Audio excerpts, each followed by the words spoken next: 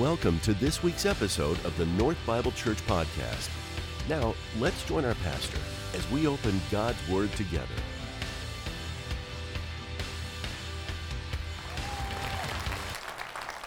Thank you so much, Wes. And it's just good to be here. And I'm really excited for these next 3 weeks. So my family, so which camera do we look in so I can discipline my children from afar?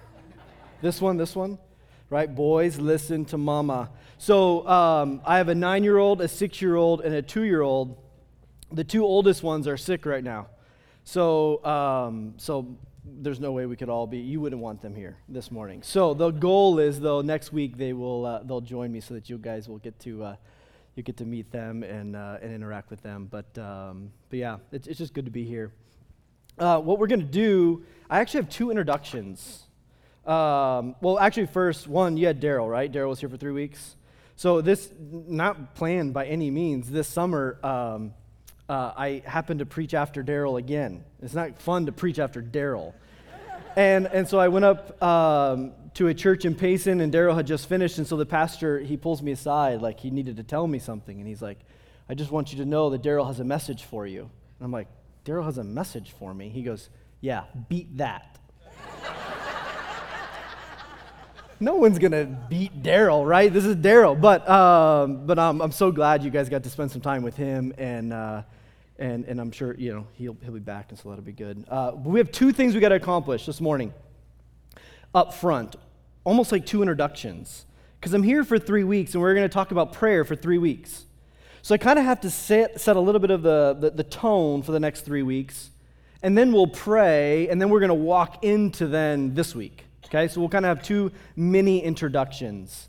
Wes is a beloved friend, and I'm very thankful for that introduction. But what if, after that introduction, I also then came up here and my first thing that I said to you was, but Wes forgot one thing. He forgot to describe that I'm humble. This is good. This is the response we need to have in this kind of a situation, right? The world has made it so that humility is not something to be achieved or desired, because if you do so at that moment of your humility, you're no longer what? You're no longer humble, and then on it goes. Spiritually speaking, though, I want to change that perception over the next 3 weeks. Spiritually speaking, I actually want to change your understanding of what it means to be humble. And my even goal is that you might actually pursue humility after these 3 weeks, maybe even after today. Like it would be acceptable even to ask one another about your humility, right? Even to compliment one another in their humility, right? It to be something desirable, but I've got to define what humility is first. This is what humility is. It simply says that I know who God is in light of who I am. It simply means that I have an understanding of that this is who God is in light of who I am. I think in that sacred moment where you're willing to admit this, you've now entered into the threshold of humility. Your heart is beginning to soften before God. Now, there could be one dilemma that kind of presents itself, and it'll only happen in your heart. Maybe no one else around you will know this, but what will end up happening is then you go, well, I don't know who God is. Right? You have the 3 persons of the Trinity, the Father, the Son, the Holy Spirit, one being, eternally existent as 3 persons, but I don't know who God is. So if I'm going to know who God is in light of who I am, and yet I don't know who God is, it makes humility a difficult thing to pursue. That's okay. That's totally fine. The problem, though, is if once that becomes aware, right? Once you become aware of that, if 6 months from now you're still saying that, if a year from now you're still saying that, see, this might actually be the beginnings of you pursuing a greater understanding and a belief as to who God is. And some of the things that you will come to discover as it relates to knowing who God is in light of who we are is that then you understand, God is sovereign. He has the right to control all things. You and I don't. God is providential. This is the means by which he controls all things. You and I do not have the ability to control all things, nor the right to control all things. Guess what? God knows everything. I know some things at best. God is all-powerful. I have very little power. My kids demonstrate this to me all the time.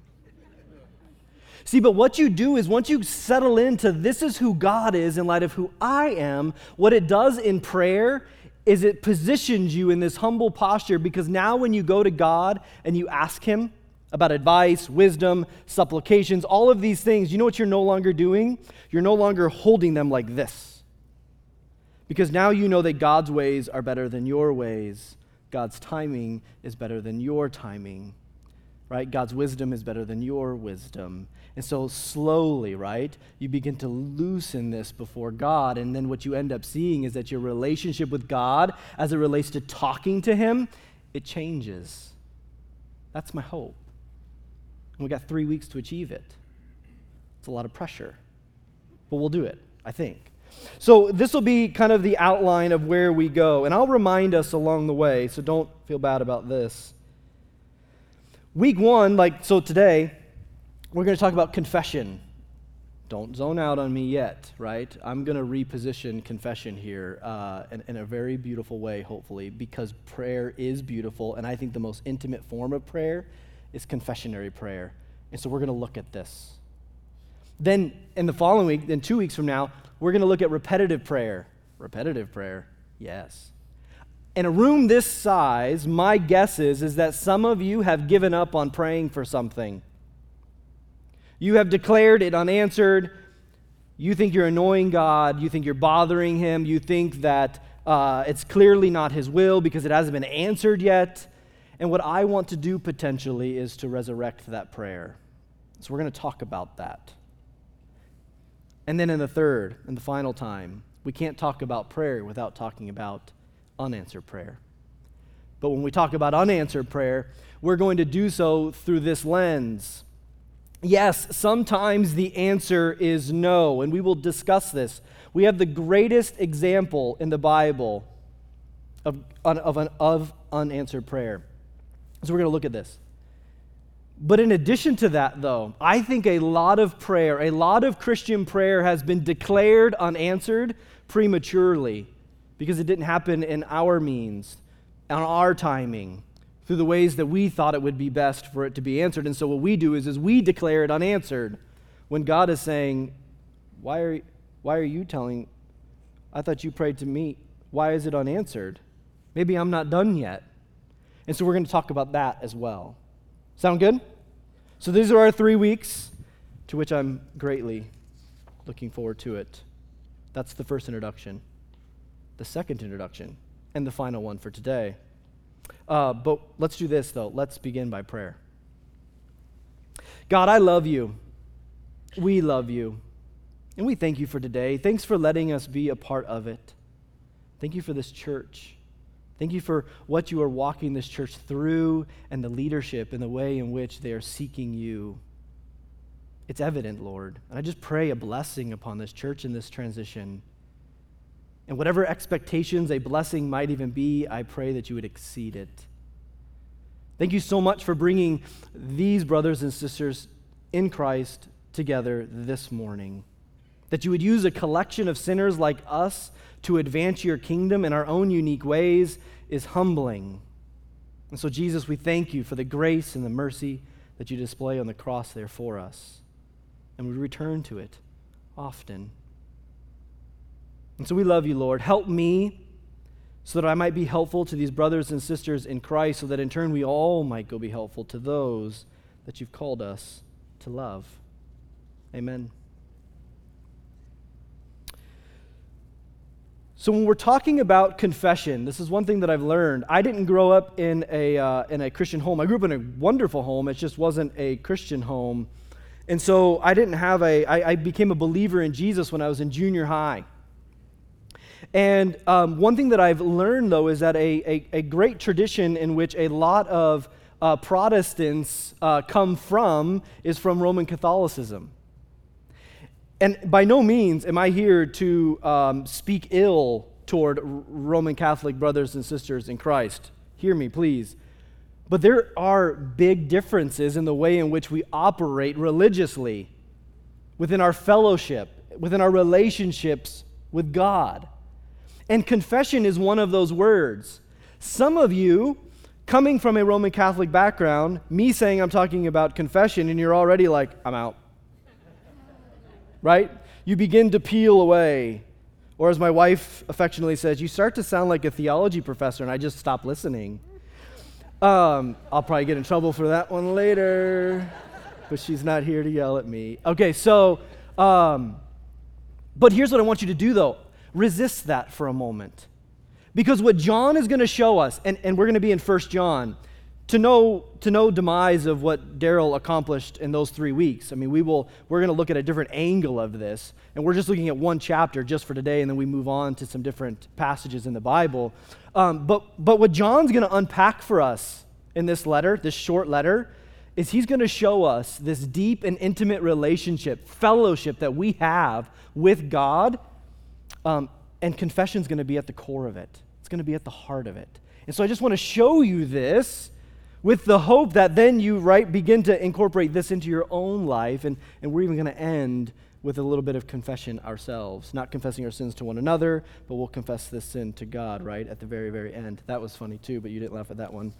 Okay, so here's the first part. We got to discuss who is John. And I'm just speaking specifically with where we're going this morning. John has one of my favorite descriptive monikers in the Bible. He is described as the disciple whom, what? Jesus loved. I don't know, when we get to heaven, oftentimes we want to hear, well done, my good and faithful servant. This would be wonderful, magical, right? We hear anything on our arrival, this will be the greatest thing ever, right? But there's just something so sweet that oftentimes, yes, I want to hear, well done, my good and faithful servant, but there's also this element, this piece of me that desires, this is the disciple whom I loved. They're home. So John had this description, and it's all throughout the gospel, so you know that it's John when it describes the disciple whom Jesus loves. John had a rich theology of love. If you're going to understand John, you have got to understand love. For him, it drove everything that he did and taught. So, in this chapter in 1 John, if we're going to talk about confession, I can guarantee you at the foundation of this doctrine of confession is love. The disciple whom Jesus loved wants us to understand that this thing that we do called confession is grounded and rooted in love. Where did John get this from? Well, I think John got this from Jesus. In Matthew 22:36 through 40, it goes like this. Teacher, which is the great commandment in the law? They're doing this to test him, by the way. And he said to him, you shall love the Lord your God with all of your heart, and with all of your soul, and with all of your mind. This is the great and first commandment. And a second is like it. You shall love your neighbor as yourself. And then Jesus says, on these two commandments depend all the law and the prophet. Another word for depend here in the Greek is hangs. Think of hinges on a door. So you have this commandment, singular, one, love God, and then love one another. And these two commandments, right, or this one commandment, this love directed in two different ways, kind of services as hinges of a door that causes this heavy door to suspend in the air. So all the law and all the prophets, 613 tenets of do's and don'ts and rights and wrongs, they all hinge on this command to love. Jesus is summarizing the law and the prophets through this greatest commandment. Now, if anybody, I guess, let's say it this way, if anybody had the ability to make something up, it's Jesus. However, he didn't. Jesus was just telling these Jews, these Pharisees, he was telling them something they would have been very familiar with. He was reciting a prayer to them. A prayer. This would have been a Jewish prayer prayed twice a day, once in the morning and then once in the evening. It's interesting because in the Gospel of Mark, you see Jesus getting away early in the morning and then in the evening to pray. I don't know what he was praying. My guess is that it might have been this, right? There's a chance, observing these things, that it might have been this, right? But it's this prayer called the Shema.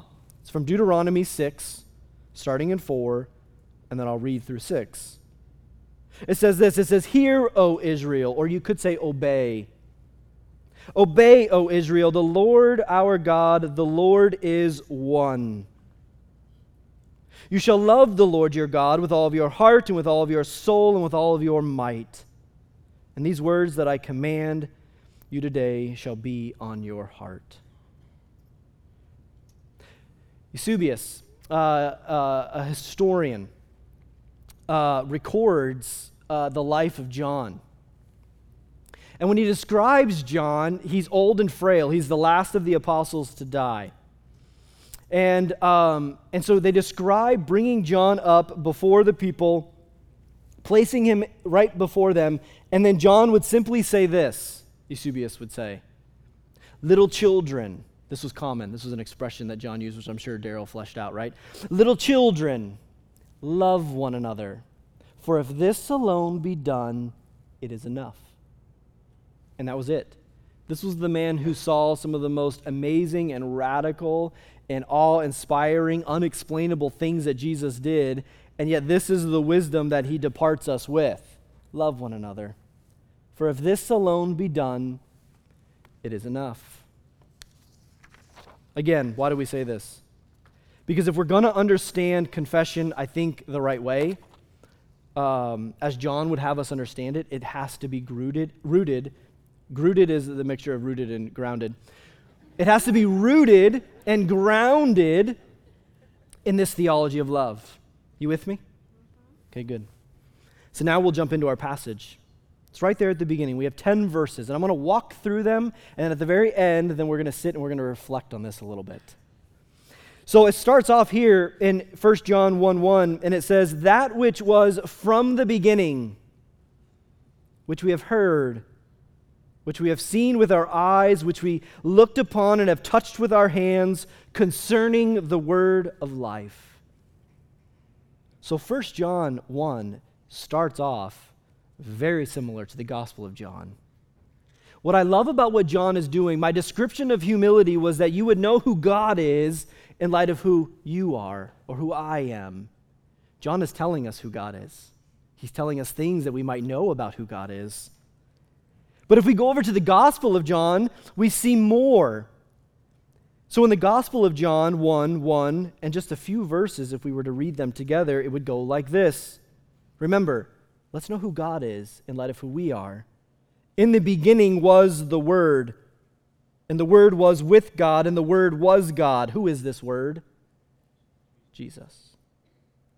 Jesus was in the beginning with God. All things were made through Jesus, and without Jesus was not anything made that was made. In Jesus was life, and the life was the light of men. The light shines in the darkness. Hold on to that. And the darkness has not overcome it. And so we continue. He says here in 1 John 1:2, "The life was made manifest." We're about to celebrate this, right? Larry's coming home for Christmas. We're going to celebrate the incarnation. Lolly has reminded me twice in the last 24 hours, I think just to prepare me for what is to come, because apparently on November 1st, Christmas begins in our house. So the life was made manifest, and we have seen it, testify to it, and proclaim to you the eternal life, which was with the Father and was made manifest to us. That which we have seen and heard, we proclaim also to you, so that you too may have what? Fellowship. This is a word you have to stop, you have to pause. This is not a religion. This is not just mere mechanics. This is not just things that are right to do or wrong not to do, but this is something that is inherent to our fellowship. What John is doing is he's not appealing to religiosity, but he's appealing to a fellowship that we have with God and with us, with one another. Hearkening back to the greatest commandment, to love God and then to love one another. And so that you too may have fellowship with us, and indeed our fellowship is with the Father and with His Son, Jesus Christ. And we're writing these things so that our joy may be complete.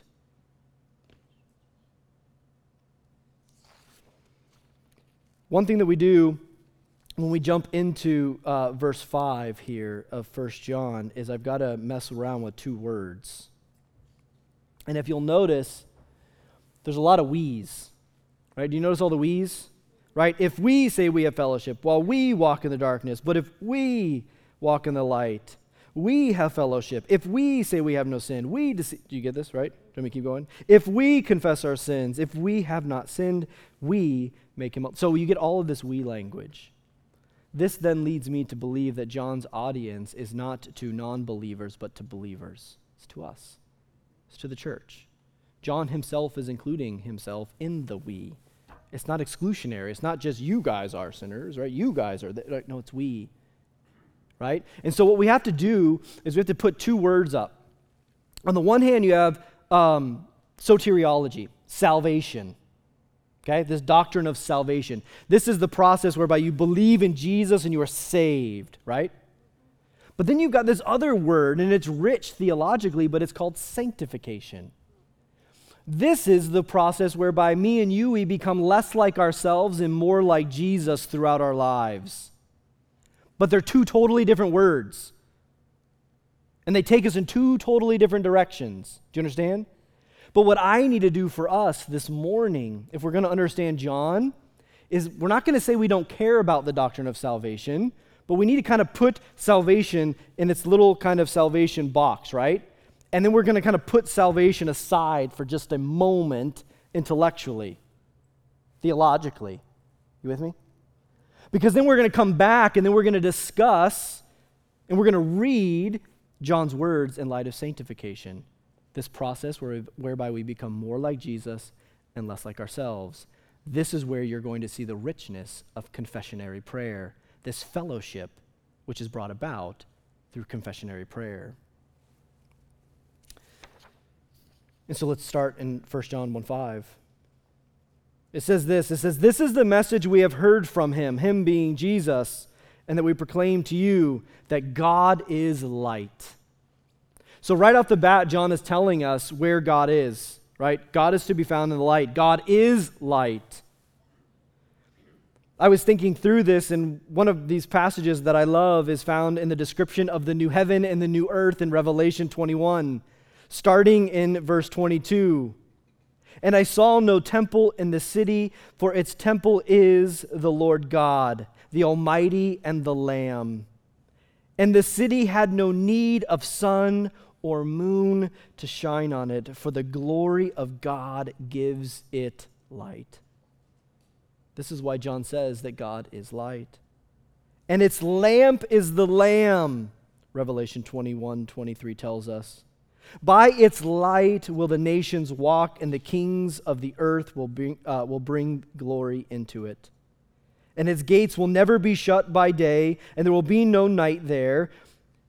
They will bring into it the glory and the honor of the nations, but nothing unclean will ever enter it, nor anyone who does what is detestable or false, but only those who are written in the Lamb's book of life. And so this is the message that we have heard from him and proclaim to you, that God is light, and in him is no darkness at all. So you can see these polars, right? These polar opposites being shown to us through imagery, right? God is light, and in him is no darkness. Darkness is tricky, though. Darkness does something, especially as believers. Here's what happens. My kids, one of their favorite things to do in the evening time is to have daddy lie down with them. And the boys have still made the decision that they want to like share a room together, so they have a bunk bed. And so you got them both in there. And so they like when daddy goes and lays down with them. And so what I will do then is I get out my phone, right? And I get them, right? You guys get situated. I get a lay of the land to see where all the landmines are, right? Where all the toys are. And then you just got that moment, right? Where you turn the lights off, and then it's super hard to see, right? So you're getting in the bed, and then I can like pretend like I didn't mean to smack them, but I smacked them, right? And so we're trying to get in there. I got at best, my little phone light. And then what ends up happening is we go to sleep. And this has happened on more than one occasion where then Lolly will wake me up and say, hey, why are the boys downstairs? I don't know. You told us to go to sleep. I'm a good listener, so I went to sleep, right? And so what we do is right, we get the boys and we get them asleep, and then give it enough time, I wake up and I want to go to my big boy bed. And but what's amazing though is my eyes. What's happened to them in that short period of time? They've adjusted. I can see. I can see everything. I don't even need my phone, right? Caden's the upright sleeper, and so I can see him, and Ollie's the one that's like contorted in some kind of way, right? Off into the ear, like he's going to fall off, right? But I can see it all. I can see everything. I can see the toys. I can see the doorknob. I don't even have to use my phone, but see what's happened is my eyes have adjusted to the darkness. Oh man, does this work spiritually? We're sinners. And when we don't have humility, but we have pride, what we do is we take sin into our own hands. We try to overcome, we try to defeat, we try to move on from sin through our own means. But what we've never done, though, is just truly dealt with this sin other than just merely said, well, I won't do that again. It's okay, I'll make sure that doesn't happen again. I'll make those appropriate changes, right? That's not good, and yep, I can assure you, we'll fix that in the future, right? And so what we do, though, is you give it enough time, and everyone kind of moves on. And as everyone moves on, you think everything's fine, and then you go forward. But yet, see, over time, what happens is the darkness sets in. Your eyes adjust. And then we have some more sin to deal with. More darkness, more adjustment. And yet, before you know it, you've never felt more distant from God, and yet you love God. You desire to hear from God, you desire to experience God, and yet it just seems like there's this disconnect. Well, let's see what John says. In 1 John 1:6, he says, if we say we have fellowship with him while we walk in darkness, we lie and do not practice the truth. This is great because what it does is it pronounces and it makes a statement about who God is. And it also says something about who we are. And who we are is attempting to fool someone. And to say we have fellowship while we walk in the darkness, and yet what John tells us is that you can't lie to God who knows everything. And so we do not practice the truth. But, he says, if we walk in the light as he is in the light, we have fellowship with one another, and the blood of Jesus, his son, cleanses us from all sin. Notice, this is a very specific kind of cleansing. This is a cleansing done through the blood of Jesus. But what kind of sin are we talking about? Remember, this passage is about our sanctification, not our salvation, which means this cleansing is from sin that we commit as Christians. And then you get to 1 John 1:8 and 1:10. These are super fun verses because they're super bad news, especially if you're prideful. Prideful people have a problem admitting to wrongdoing or to sin in their life. Humble people, they're quick to admit such things. In 1 John 1:8 it says, if we say we have no sin, we deceive ourselves and the truth is not in us. And then in verse 10 it says, if we say we have not sinned, we make him a liar, and his word is not in us. So there's two ways to read this. One, you can see this as a challenge. to overcome sin in your life. The other one is to embrace the sin in your life. Because what 1:8 and 1:10 tell us is that we are sinners. Still, even to this day, as believers, we're sinners. But here's the scary reality. When we admit to verses 8 and 10, where are we? Darkness. Where are we not? Light. According to John, where is fellowship with God? In the light. Why? Because God is light. So we've got this really tricky situation in which if I admit to 8 and 10, I'm admitting to probably not a great fellowship in this moment, right? With the Lord. One thing that we have to embrace as Christians is bad news. We're not very good at this. We don't like bad news. Right? We don't like bad news, but as a result of not liking bad news, it doesn't help us appreciate the good news when we hear it. My favorite example is Good Friday. It's not Good Friday. God died. You tell Jesus that's Good Friday. Right? But what it is it's Good Sunday and Bad Friday. But as Christians, we have to embrace the reality that we're sinners. And verses 8 and 10 give us that honest, authentic opportunity to admit such things. And the reason why John does this is because he knows the good news. He actually sandwiches, right, the good news around the bad news. You can't get to the good news unless you're willing to go through the bad news. And once you get to the good news, he doesn't want you to get prideful in the good news because then he makes you walk through the bad news on the way out. But here's the good news.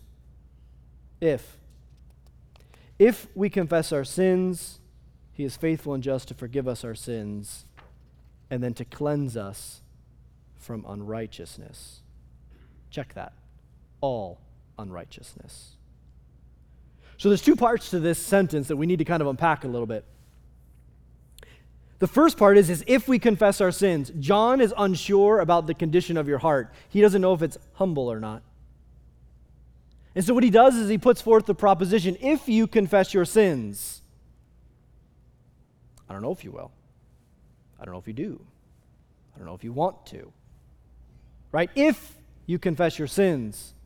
But then notice the statement that he makes following. And notice that it's descriptive of who God is. Because remember, the definition of humility is that we know who God is in light of who we are. And so here's my promise. If you confess your sins, this is God.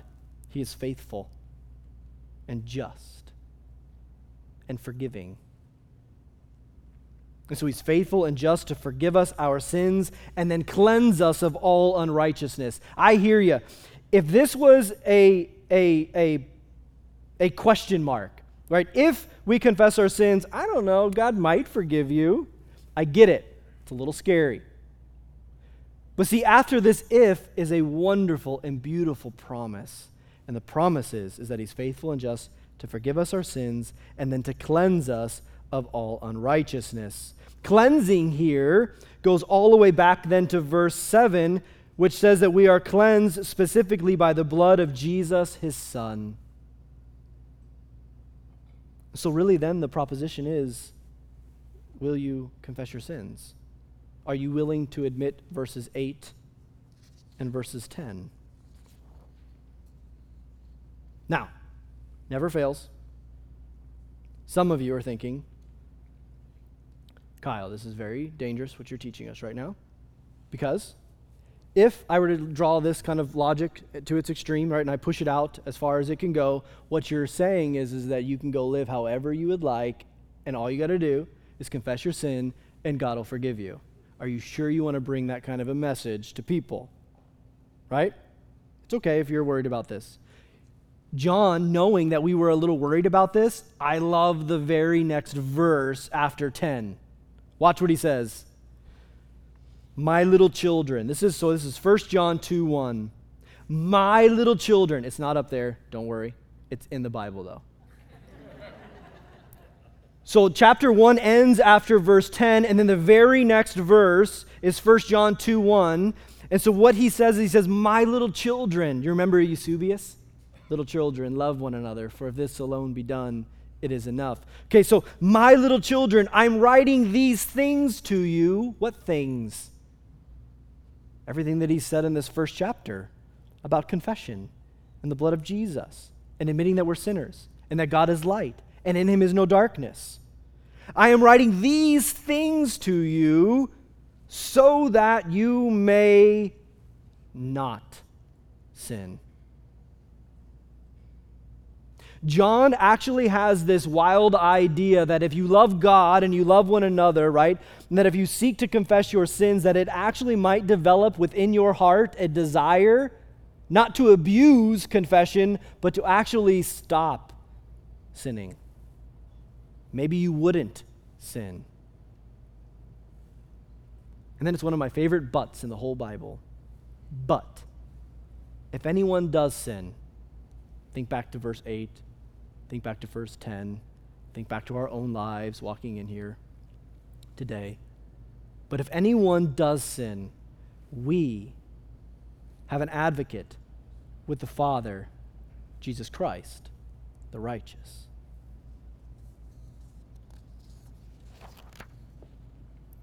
So what this form of prayer is so beautiful in what it accomplishes is that it actually brings us into fellowship. We were in the darkness and we have a way back to the light.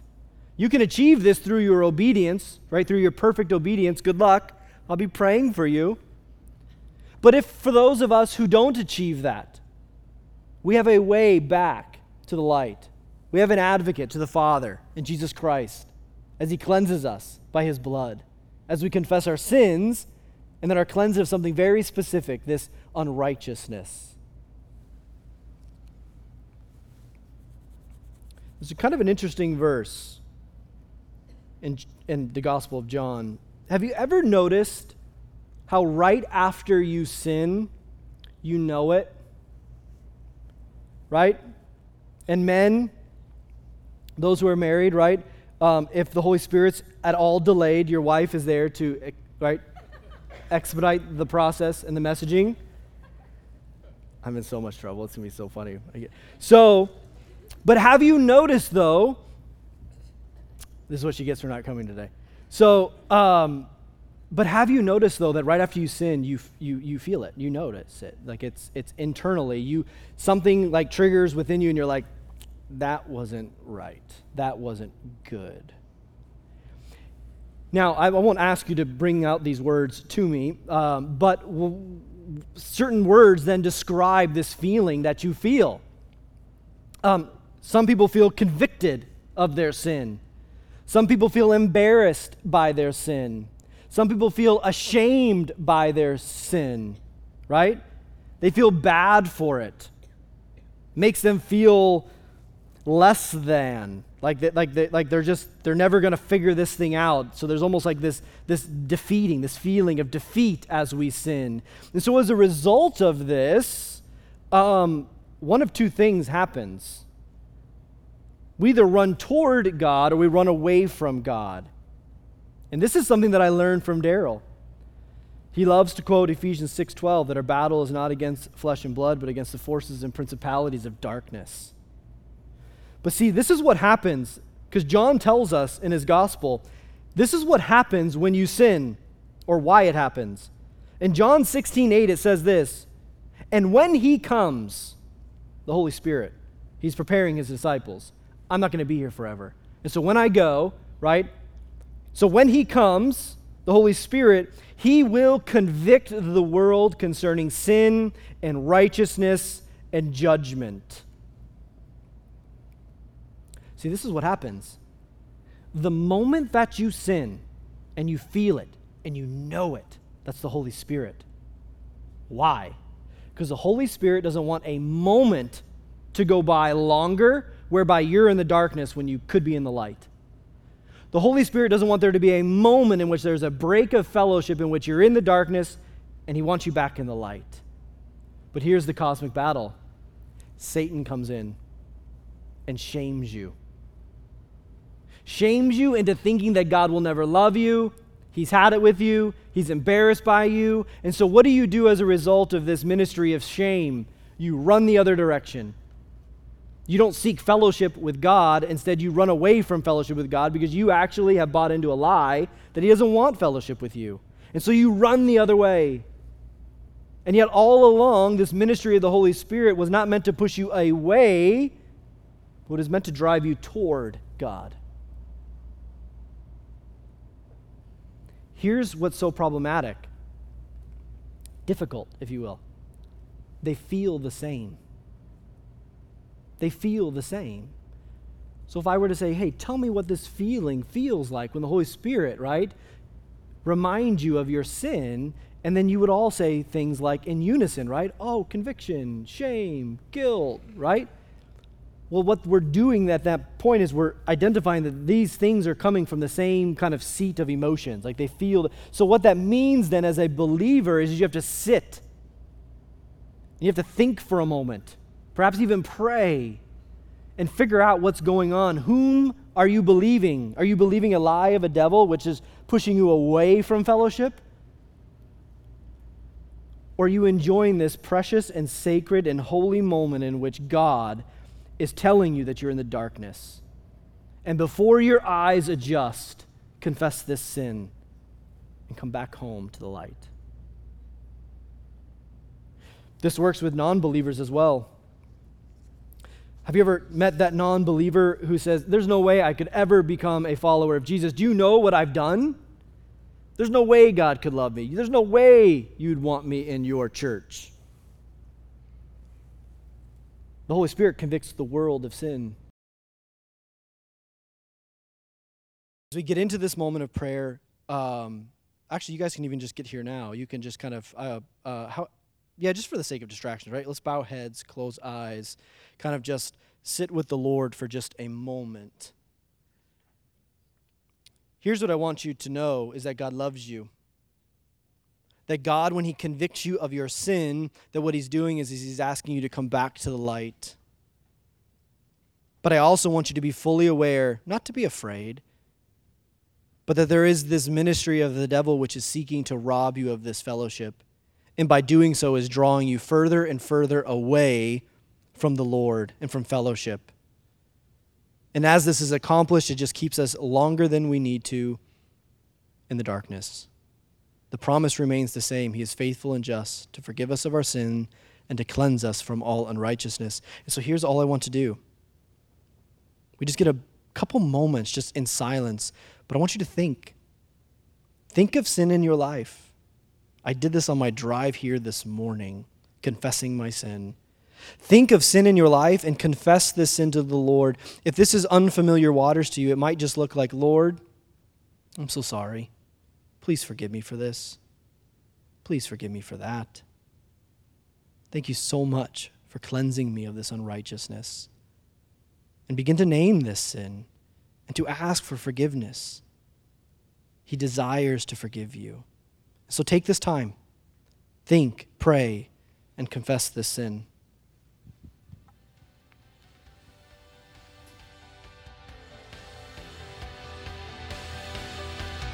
Thank you for joining us for this week's message.